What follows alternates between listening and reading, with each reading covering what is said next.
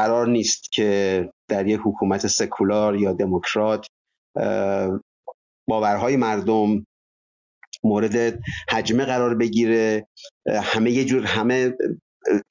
یه جور فکر کنند، یه عده دنبال پاکسازی باشن، تصفیه باشن. اینها نیست. من حتی فراتر از آقای خلجی گفتن که اگه کسی هم میخواد اینا رو تغییر بده، خوبه که از نظام آموزشی استفاده کنه، نسل بعدشون رو تغییر بده. من حتی فراتر میرم از این داستان، معتقدم اون هم کار نظام آموزشی نیست. نظام آموزشی به نظام آموزشی چه ربط داره که یه عده‌ای گاو بپرستن یا یک مجسمه بپرستن؟ نظام آموزشی کارش خرافه زدایی نیست، چون اصولا مرزی بین خرافه و دین وجود نداره. نظام آموزشی یه سری مسئولیت ایجابی داره، مسئولیت سلبی نداره. نظام آموزشی کارش آموزش علم هست، آموزش ریاضیات هست، سواد خواندن نوشتن هست، آشنا کردن دانش آموزان با میراث فرهنگی جامعه جهانی یا اون جامعه محلی یا ملی است. کسی که از اون نظام آموزشی در میاد باید بدونه که زرتشتی‌ها چی میگن، مسلمان‌ها چی میگن، مسیحی‌ها چی میگن، درویش‌ها چی میگن. اطلاعات عمومی. کار نظام آموزشی خرافه زدایی نیست، وگرنه دوباره برمیگردیم سر نقطه اول که حکومت‌ها کارشون این است که مهندسی اجتماعی و مهندسی فرهنگی و مهندسی مذهبی کنن. اونجاها کار حکومت نیست. بسیاری از آدما هستن که حتی علوم زمانه رو هم یاد میگیرن، فیزیک دانن، ولی به تثلیث اعتقاد دارن. یعنی اینا اصلا برای من ممکنه که قابل درک نباشه که چجوری میشود یه فیزیکدانی مثلا به شفاعت به بارگاه امام رضا اعتقاد داشته باشه، ولی بعضیا تعارضی نمیبینن بین این چیزها. ما برنامه‌مون، اصلا برنامه سکولاریسم، برنامه دموکراسی در ایران مبارزه با باورها و اعتقادات مردم نیست. ما مبارزمون بر این است که دست حکومت رو باید قطع کرد. همچنین دست حکومت رو از آموزش مذهبی باید قطع کرد. حکومت نقشی در خرافه زدایی آموزش مذهبی نداره. نکته دوم، آقای خاکی اشاره کردن به این شبکه مساجد. نکته کاملا بجایی هست. این شبکه ها به قطر و ایران و عربستان سعودی اشاره کردن، ترکیه رو یادشون رفت.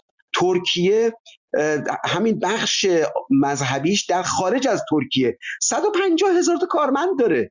در امریکا در همین مریلند مسجدی رو ساخته دولت اردوغان، بالای 100 میلیون دلار هزینه کرده که همه جور امکانات داره.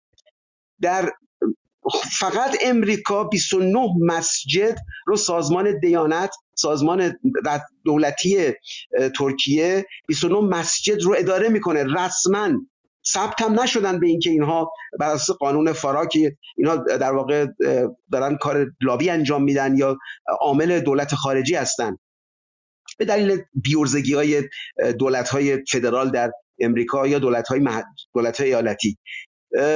یه شبکه گسترده‌ای دارن. اگر اینا موفق هستن، فقط این نیست که دلشون میسوزه یا کارشناساشون خیلی خوب هستن، نه، اینا بودجه‌های عجیب و غریب دارن. همین سازمان دیانت سالانه 2 میلیارد دلار بودجه داره. بودجه‌های مذهبی که الان داره هزینه میشه از سوی جمهوری اسلامی، قطر، این کشورها، اینا سر به فلک میزنه. تمام مساجد شیعه در امریکا اینها بودجه دارن در بنیاد علوی. بنیاد علوی خرج میکنه برای اینها. یه شبکه گسترده است. من مجید محمدی یا آقای خاکی یا آقای فلان و فلان، ما نمیتوانیم با اینها رقابت کنیم. در منهتن دولت اردوغان یک ساختمون خریده 300 میلیون دلار برای ایجاد پایگاه مذهبی. مدرسه علمیه داره میزنه توی منهتن. اینا اطلاعاتی است که وجود داره. اینا رو من حدس و گمان نیست. اینا اطلاعاتی است که در نشریات منتشر شده. بنابراین این مساجد، اون صحبت آقای خاکی که اینها خطرناکن و واقعا خطرناکن، ولی رقابت با اینها کار بسیار دشواری است و مسئله اصلی همین است که ریشه اون داستان که در ایران و ترکیه و قطر و اینجاست، اونجاها رو باید، اون ریشه رو باید کند. خیلی با این نتایجشون نمیشه کشتی گرفت. در مورد صحبت‌های وریا، چند تا نکته وجود داره. خب وریا خصوصیتش اینه که حرفا رو خیلی پشت هم سریع میزنه و برخیش با هم ناسازگاری داره. ایشون گفتن که برای همین توجیه داستان نژاد پرستی گفتن که خب حالا میفهمیم که چرا اینا از این عنوان استفاده میکنن، برای اینکه علیه مسلمانای کارایی شده. ایشون توجه نداره که این برچسب‌ها پیامد حقوقی داره برای افراد از کارشون بیرون میکنن، افراد رو از زندگی ساقط میکنن با همین برچسب‌ها. این برچسب‌های ناچسبه، برای همینم باید باشون مقابله کرد. فهمیدنش من نمیدونم چه جوری میشه فهمید که یه عده‌ای رو شما از کارش محروم کنید. تو بحث نظریه انتقادی نژادی، تو بحث CRT هم ایشون گفتن استفاده نابجا شده ازش. استفاده بجاش کجا بوده؟ اصلا این داستانی که اینا درست کردن کل CRT جانکه. اصلا ما نظریه انتقادی نژادی نیست، یه نظریه نژاد پرستانه است علیه نژاد سفید. هیچ حقیقتی در اون نهفته نیست غیر از پالیتیکس، غیر از ریپریشن، غیر از نمیدونم مسائلی که یه دارن دنبال میکنن. حالا بحثا فقط سیاها نیستن، یه جماعتی هستن که این نظریه های دروغین رو، نظریه های در واقع زباله رو در امریکا دارن بسط و توصیه میدن. در شروط نقد وریای عزیز گفت که نیت خیلی مهمه، همدلی خیلی مهمه. ما نیت سنج و همدلی سنج نداریم. آزادی بیان به هیچ کدوم از اینها به نظر من مشروط نیست. ما نمیتونیم بفهمیم نیت دیگران چیه، نیتشون خیره، نیتشون شره، یا همدلی دارن یا ندارن. و حالا برگردم به این داستان آزادی در امریکا. اونو مختصر عرض میکنم که از 10 دقیقه فراتر نرم. تبصره اول قانون اساسی امریکا رو حتما دوستان دیدند. در اون هیچ محدودیتی، یعنی در واقع دولت و قوه مقننه هیچ محدودیتی نمیتونه اعمال کنه. از لحاظ حقوقی این بحث رو من دارم روشن میکنم که ابهامی درش وجود نداشته باشه. از لحاظ حقوقی هیچ محدودیتی بر آزادی بیان، آزادی اجتماعات، آزادی مذهب وجود نداره. دولت نمیتواند در امریکا چنین محدودیت‌هایی رو ایجاد کنه یا کنگره با تصویب قانون چنین کاری رو انجام بده. اما افراد دارای حقوقی هستند. در ایالت‌ها می شود اگر کسی افترا بزنه، اگر برای کسی خسارت ایجاد بکنه. حالا برخی از ایالات هستن که افترا رو جنبه جنایی بهش دادن، در برخی از ایالت‌ها جنبه مدنی داره، ولی بالاخره قابل شکایت. شما اگر با افترا فردی رو آبروشو بریزید، خسارتی بر او وارد بکنید، مشکلی برای او ایجاد کنید، اون میتواند شکایت کنه. بنابراین قبل از بیان محدودیتی وجود نداره. اون محدودیتی که وجود داره بعد از بیانه. شما وقتی که بیان میکنید در برابرش مسئولیت دارید. مسئولیتتون هم در برابر دادگاه هاست، در برابر افراد.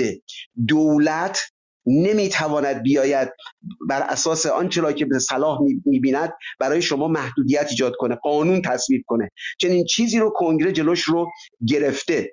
همونطور که گفتم افترا